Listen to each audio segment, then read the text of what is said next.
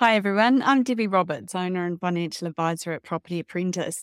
Join us today for the Week in Review, where I talk about current events for the everyday investor and home buyer. Our topics for this week: topic number 1 from Stuff on the 30th of January, property market returning to normality, data shows. Second topic from interest.co.nz on the 30th of January, more than 16,000 homes sold to buyers in New Zealand on residence visas last year.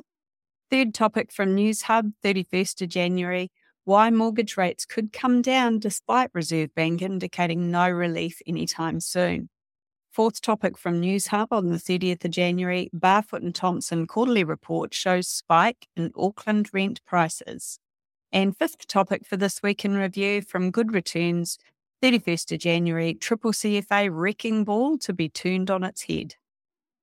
So first up this week from Stuff on the 30th of January, property market returning to normality, data shows. In December, property prices experienced a slight dip, but Trade Me suggests that the market is returning to normalcy. The national average asking price was $864,350, which is down 3.7% year on year. Auckland and Wellington saw notable declines, likely due to increased listings, prompting sellers to adjust prices for competitiveness. Waikato prices fell 5.4%, averaging $817,500. Tamaki Makaurau remained the most expensive region at an average of $1,067,850, despite an $80,000 decrease. Bay of Plenty, led by Tauranga, was the second most expensive. Nelson, Tasman and Northland surpassed Wellington and Canterbury in average prices at $877,350 and $847,250 respectively. In main centres, demand for larger properties dropped, notably in Auckland, with a 12.3% decrease for 5 or more bedrooms. Nationwide, December marked a 30% month-on-month decrease in property demand, with Wellington and Gisborne experiencing double-digit drops in property demand. However, Trade Me anticipates a market rebound in the new year. Overall supply decreased by 13% in December, with Wellington leading the decline at 19%. I think it's important to point out the fact that December and January generally do show lower market activity when it comes to buying and selling houses, primarily because December has Christmas and January, everyone's busy getting the kids ready to go back to school and recovering from New Year. So not surprising that demand decreases in those 2 months of the year. It'll be interesting to see what the statistics look like in February. Certainly, anecdotally, the evidence is there that buyers are coming back into the market quite strongly. Second topic for this week in review from interest.co.nz, 30th of January. More than 16,000 homes sold to buyers in New Zealand on residence visas last year. In 2023, the proportion of dwelling sales to individuals with resident visas in New Zealand reached a record high, as revealed by the latest property transfer data from Statistics New Zealand. The figures show that 16,293 New Zealand dwellings were sold to buyers holding residence visas but not New Zealand citizenship, marking the highest annual count since data collection began in 2017. This also set a record market share, accounting for 13.7% of total dwelling sales in 2023. The trend of residence visa holders' share in housing purchases has consistently risen over the years, climbing from 7.8% in 2017 to 13.7% in 2023. However, the actual number of dwellings sold by residence visas holders experienced a decline for the past 2 years, the lowest since data compilation began in 2017, after peaking at 8,286 in 2021. It's important to note that the full impact of migrants on the housing market is likely underestimated in these figures. The data excludes property transactions involving corporate structures like companies, and it's likely to omit any properties bought or sold through family trusts. Additionally, sales or purchases by migrants holding New Zealand citizenship are also excluded from these statistics.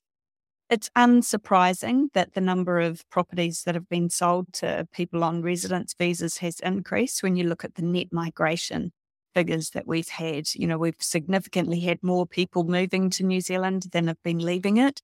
So it's only natural that we'd expect to see a bit of an increase in the number of people with residence visas purchasing property in New Zealand.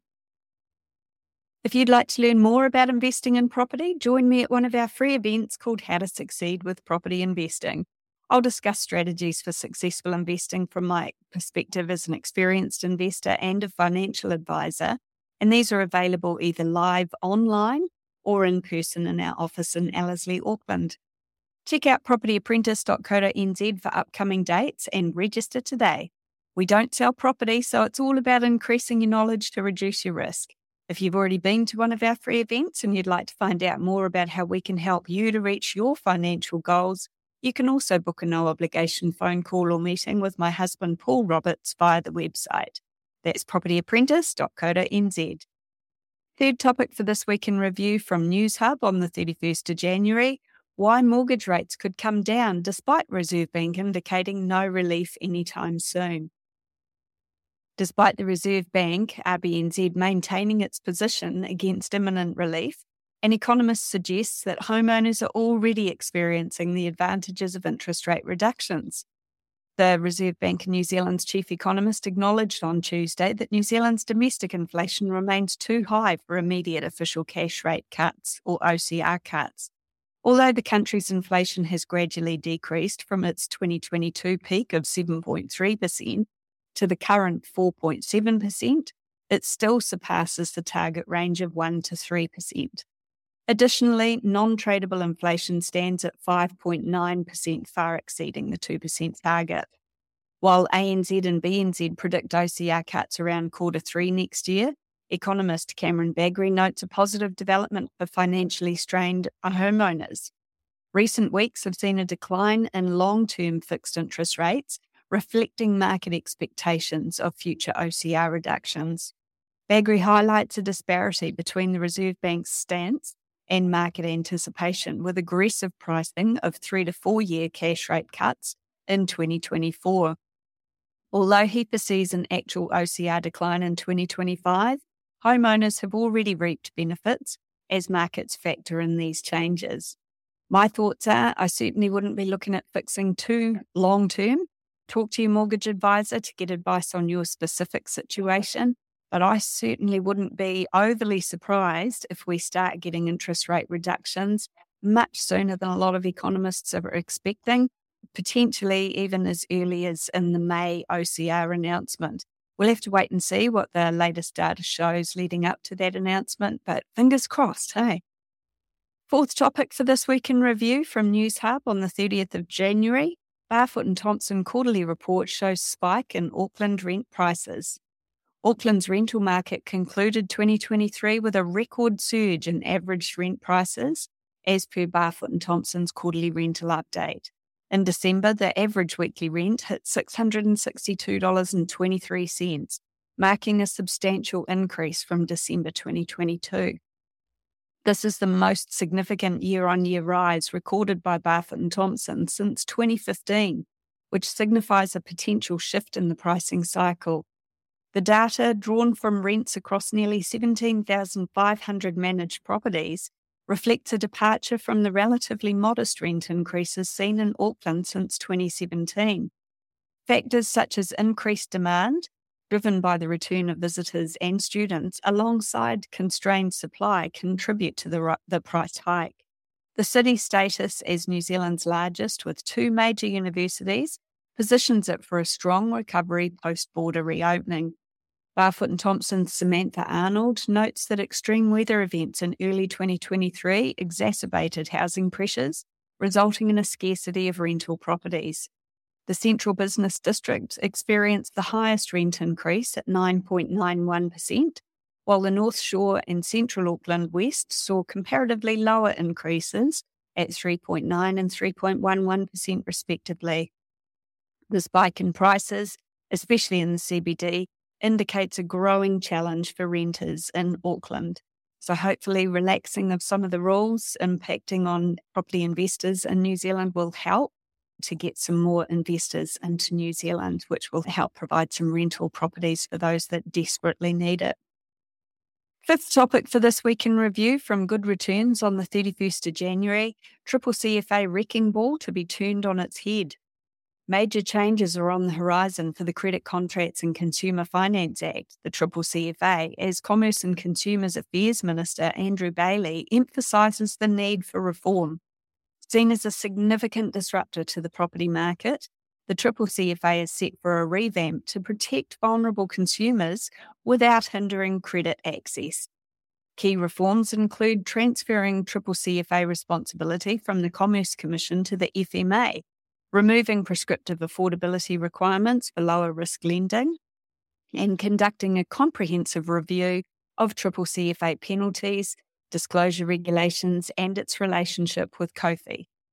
Bailey aims to identify regulatory changes by March or April, with legislative changes ready by mid-year.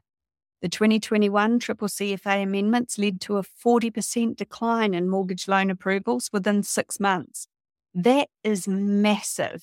For those of you that aren't aware, that's massive, and prompted the need for reform to eliminate risk-averse lending decisions and reduce compliance costs. Mortgage advisors and industry experts view the reforms positively, anticipating a return to common sense lending practices that focus on sound lending and eliminate unnecessary red tape. The changes aim to strike a balance between protecting consumers and allowing banks to make informed risk assessments without being overly prescriptive. So I think this has been a long time coming, and I can't wait to see it introduced so that people who are quite capable of managing their finances to, get another mortgage or to top up their mortgage, they're not going to be declined because of some stupid paperwork that they don't seem to meet the tick boxes for anymore. Are you eager to gain financial freedom through smart property investing? Your keys to success are within reach. Join me at one of our events called How to Succeed with Property Investing. We've included more topics in our 2-hour workshop so you get the latest information. And more, as a seasoned property investor and licensed financial advisor, I'll be sharing valuable insights and expert tips to help you on your journey. Our free events cater to all levels of property investors and first-home buyers, and I'll also tell you more about how we help our clients to achieve their financial goals.